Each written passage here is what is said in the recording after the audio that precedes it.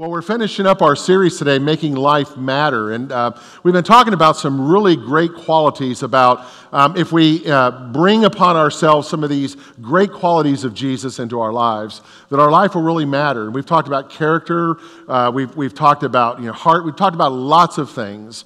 And today we're going to talk about encouragement. And I was making my rounds in the room this morning, like I always do. And as I was sitting and chatting with some of you as we were just getting ready for pre-worship, today it sounds like a lot of us can use some encouragement. I know I can use encouragement, and hopefully you can as well. Patty and I, we've actually been trying to teach our grandkids a lot about encouragement. There's a couple of them right there. And so we've been trying to help them with encouragement, especially our oldest grandson. He starts third grade this year. Well, actually, he started on Friday. And he told his mother, our daughter, he said, "Mommy, I don't think I'm ready for third grade." So we've been encouraging him. And he came home after the first day and he said, "It was a good day, but let me begin by telling you the positives." And then his mother said, "Okay." And he said, "May I tell you the negatives now?" But it was hilarious. Now, our granddaughters, there's two of our three granddaughters there. But they're constantly, we have to encourage them because they struggle with asking and trying to get an answer to life's most profound question at their age. Which princess dress do I wear today? Okay? And so we have to encourage them, and where the encouragement comes in, not which dress to wear, we have to encourage them at the end of the day, they got to take off the dirty dress, put it in the hamper, and take a bath. That's encouragement. And then currently our youngest grandson, but we have a new one that's coming next month, by the way.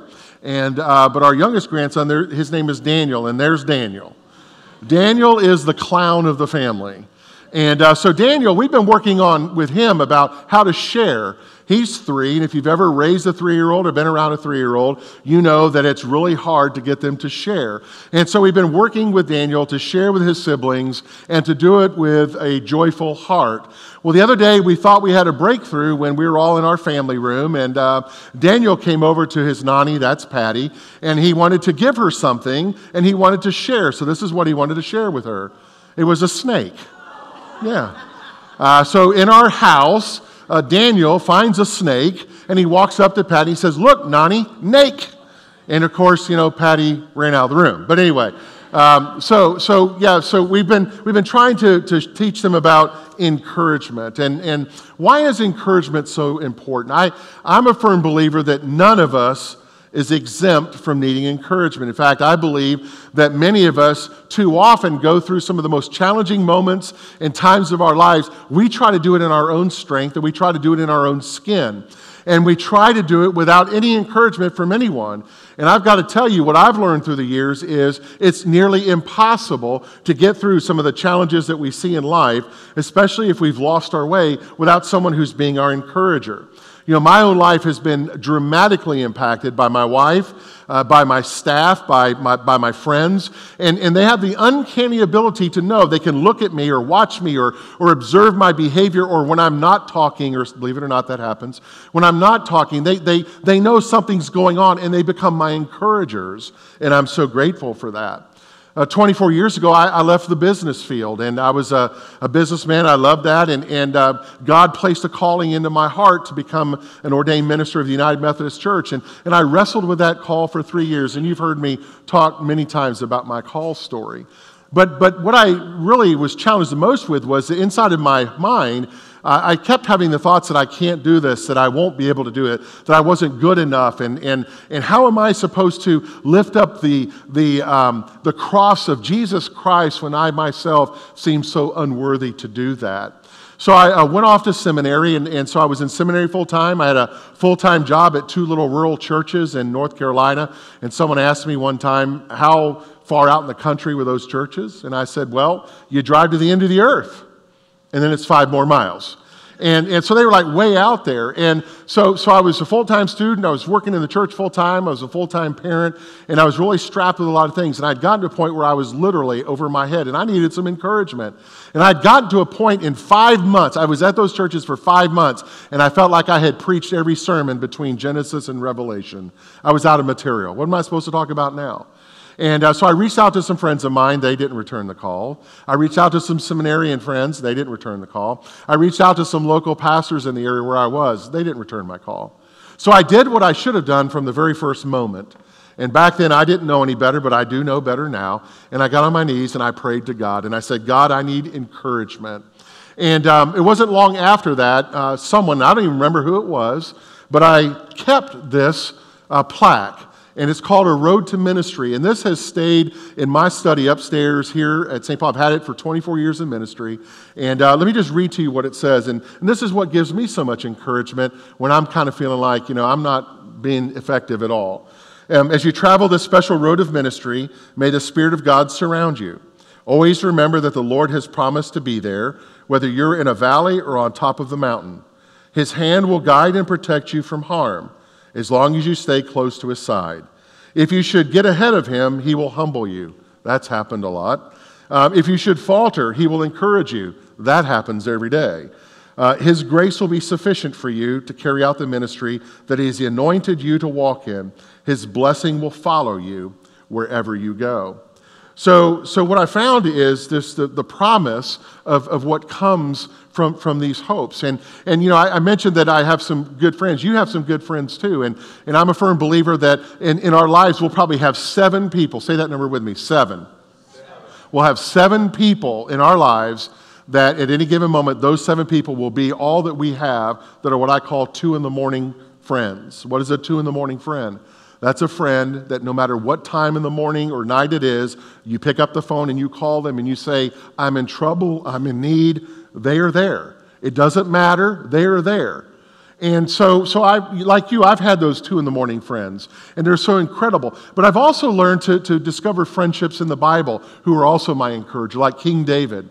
I read the Psalms like you read the Psalms, and every time that I open a Psalm, I see a nugget, I see a pearl of wisdom, I see something inside of David's words that lift my spirits. I've been on sailing journeys with Noah as we travel together. I've wandered with Moses a few times and gone into some places I never thought I could get into. Whenever I was having troubles in ministry of trying to help figure things out in direction as to the right way for the church to go, Nehemiah spoke to me and talked to me about how to build coalitions and rebuild the brokenness of what's called the church and to move ahead. Jeremiah, the great prophet, he has saved my life in so many instances. So the Bible is filled with people that come to us that bring us the encouragement that we need to move forward in our world. Probably my favorite encourager of the Bible is Joshua. Joshua is the unsung hero who becomes a hero, not because he does anything special, but because somebody who was the hero dies. Moses dies, and Joshua is now the new leader of the Hebrew nation. And Joshua is called by God to now fulfill what Moses could not do, to take them into the promised land. And can you imagine if you've ever followed a charismatic leader, if you've ever followed somebody in your company or your school or organization who had all these gifts and then all of a sudden you were the leader, it can be a little bit intimidating. But what we find out is God had these special words to say to Joshua. So Moses is dead, and now the mantle of leadership comes to Joshua. Listen to what God says. He says to Joshua, be strong and courageous. God is saying to Joshua, be encouraged, because you will lead these people to inherit the land that I swore to their forefathers to give to them. Be strong and very courageous. So God is saying, not only am I going to tell you once, Joshua, I'm going to tell you a couple of times, be very courageous, an extra measure of encouragement. He says, have I not commanded you? Be strong and courageous. Don't be terrified. Don't be discouraged, for the Lord your God will be with you wherever you go. So you know what the greatest thing about encouragement is? It's free. You know, we're all wondering about our money and its worth and the things that we have, but it costs nothing financially. It costs nothing in property. It costs nothing at all to give away encouragement. It's free. All we have to do is be a person who will encourage someone else. And if you've ever been somebody who's received some encouragement from somebody, you know how valuable it is when that encouragement comes to you. You know, sometimes also, though, we've got to be careful because we have a way of wanting to use words of encouragement, but just kind of how we say it. Have you ever been around somebody that kind of gives you a backhanded word of encouragement? Oh, you look nice today, for a change. So sometimes that can happen. So we have to be careful when we're encouraging people and that the words that we choose are the right ones. Let's watch this video. Hey honey, gonna try a new recipe tonight. Pan-seared lamb chops with a Mediterranean sauce. Oh, my mouth is watering. That sounds great, hon.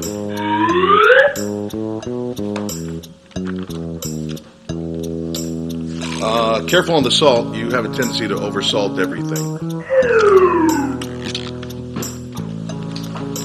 But you are great at following instructions, so I'm sure it's going to be spectacular.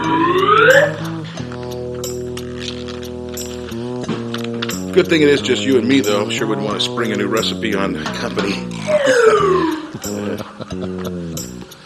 But I'm sure it's going to turn out perfect because you are perfect.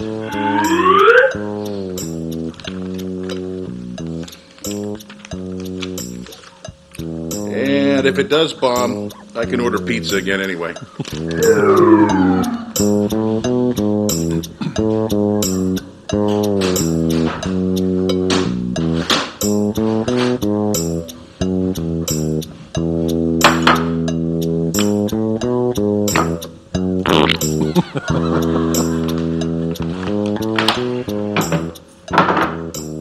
Got the lettuce. No, you didn't. Somebody at the last service came up and said, "Was that of you and Patty?" I was like, "No, it wasn't." Oh, my goodness. Well, listen to what the Bible has to say about some words of encouragement. Here's a passage out of the Psalm number 10. You hear, O Lord, the desire of the afflicted. You encourage them. You listen to their cry, defending the fatherless and the oppressed, in order that man who is on the earth may terrify no more. Here's what Paul writes in 2 Thessalonians. May the Lord Jesus Christ himself and God our Father, who loved us and by his grace gave us eternal encouragement and good hope, encourage your hearts and strengthen you in every good deed and word. And here's another one out of Romans. I long to see you so that I may impart to you some spiritual gift to make you strong. That is, that you and I may be mutually encouraged by each other's faith. Well, the Bible is filled with these words of encouragement, and I tell you what, that we definitely need to make sure that we're reading our Scripture and find those words of encouragement as we go ahead. If you were to go into the book of Acts, which is in the New Testament, right after the Gospels, you'll find a story about a guy by the name of Barnabas. Now, Barnabas is an interesting person of the Scripture. Why is Barnabas in Scripture, and why is he famous in Scripture? Well, he actually owned a lot of land, and he sold all of his land, and he gave that land, the money that he used to sell the land, he gave it to the new church, the Church of the Way, the Church of Jesus, so that new things could happen in the life of the church. And because of that, a lot of pastors use the life of Barnabas as a way of saying, if you're good with your stewardship or your money, blessings will come. But see, I see a different side of Barnabas. Barnabas is the encourager that we want to see in the Bible. Why is that? Because Barnabas is the one when everyone was afraid of a guy named Saul. Saul was a guy who was persecuting the church. Barnabas saw something in Saul, and Barnabas knew that Saul had a bigger plan, or God had a bigger plan for Saul. And so Barnabas encouraged all the people who were afraid of Saul to give him a chance. And Saul becomes the great apostle Paul, who wrote 2/3 of our Scripture and was probably the greatest evangelist of Christianity. Barnabas is also an encourager whenever the church was having a lot of challenges and difficulties, especially between non-Christians who were what they called Gentiles. That was one who had no faith at all. And also the folks that were Jewish who had become Christians. And there was this great struggle that was going on saying that outsiders could not become a part of the faith unless they first became Jewish and then they could become a Christian. Well, Barnabas was instrumental in the part of that conversation. And when the Council of Jerusalem made its decision that all people could be a part of Christianity without ascribing to anything else, not even Judaism, that all were welcome, then Barnabas was the one who carried that letter throughout all of the lands and encouraged people that they could be a part of the plan of Jesus Christ. So we see that Barnabas is a man of encouragement, and he encouraged Paul in so many ways. But in an effort to encourage those in need, Barnabas also helped to put together a relief effort to undo a worldwide famine or a widespread famine that was happening. So his life was huge, and he was an encourager, and he was one that stood in the gap. See, I believe that all of us need a Barnabas. All of us need an encourager. All of us need somebody who's looking out for our best interests. All of us need somebody that whenever we're failing at something can help pick us up, or who can help us make good decisions, or who can guide us. We all need somebody to pat us on the back and say, atta boy or atta girl, or be encouraged that what you're doing, let me help you get to the place that you need to be. All of us need that encourager when we feel that we've hit the brick wall, that our ribs are hurting from the beatings that we've taken of what life has to offer, that an encouragement from somebody else, that somebody else's encouragement to give us the words that God has said, to be encouraged and to remind us that God loves us and that God has great hope in the life that we have. One thing that I discovered also is that we all need affirmation. We all need some kind of attention. We need those two things as much as we need food and water. And when we're without those things, we feel like our life has no order or no purpose. So being a Barnabas or receiving encouragement from someone else is the key. So as I look around the room this morning, I have to ask myself and ask you the question, do you have a Barnabas in your life? Do you have somebody who encourages you? Do you have somebody that when you are at a place in your life when you need somebody to encourage you, is that person there? A Barnabas is someone who holds up the tired and weary arms that we have often in our life. Someone to add a hand when we barely hear the sound of one hand clapping. Someone who gives us permission to fail. Someone who will lift us up when we're road whipped or world weary or bone tired or blood thin, when we feel like we're brokenhearted and browbeaten. A Barnabas is somebody who can lift that up. A Barnabas is like Tom Modep, the Motel 6 commercial. He leaves the light on, but Barnabas doesn't leave on like a 1,000-watt spotlight ridiculing you and examining you, trying to find all your faults. He leaves on like a 40-watt, energy-efficient, soft white bulb. It's just enough that you can see where you need to be, and it's comfortable, and you can come in and you can be a part of that. But you see, the challenge becomes, though, do we have a Barnabas? Do you have somebody in your life right now? Somebody that cares about you. Somebody who will wrap their arm around you when they see your shoulders slumping, when they see that your head is bowed, when they understand or notice that something's just not right. Let me push it a little bit further this morning. Instead of just, do we have that? Let me push it a little bit further. Whose Barnabas have you become? What person have you seen that's in need of encouragement? What steps have you taken? What steps have we taken collectively? The church is supposed to be, the term is called acolyte. What is an acolyte? One who brings the light into the world. And that's what we're supposed to be. So how are we being Barnabas to each other? How are we being Barnabas to our community? How are we bearing and bringing the light to those who are in need?